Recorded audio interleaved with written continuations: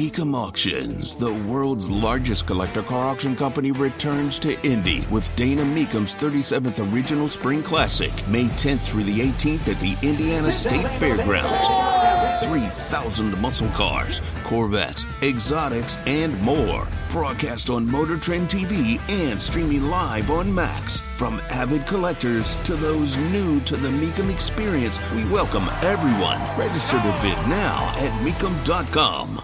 The popcorn moment. Let's go, let's go, let's go. The story you need to hear to believe, then grab your popcorn because there is more. The Lightfoot campaign getting punched in the face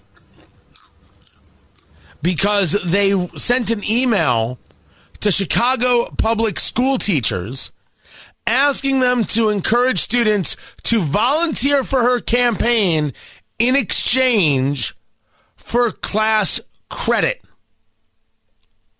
Mayor Lightfoot on MSNBC. Mayor Lightfoot, I got to get you on one controversial thing before we let you go. Your campaign, re-election campaign, is under investigation after being accused of trying to recruit Chicago public school students to help you get reelected. What's your response to this story out of NBC News? Well, I've said it many times, and I'll repeat it here. Look, in our zeal to make sure that young people had an opportunity to participate, and they are flocking to our campaign, one of our staffers reached out through publicly available information to CPS teachers and our city colleges, and that was just simply a mistake. I'm the mayor of the city. I'm not somebody aspiring to be the mayor. And the wall between the campaign and the official side has to be impenetrable, and it will be, and that was a mistake. So I guess it's not impenetrable if it was penetrated.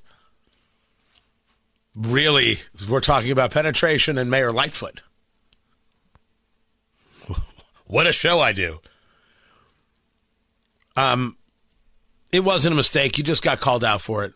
The mistake is if Chicago keeps voting for people like Mayor Lightfoot. And if they do, they get everything they deserve. You get the government you deserve. Vote for Lightfoot. There you go. Let's see what the people of Chicago do.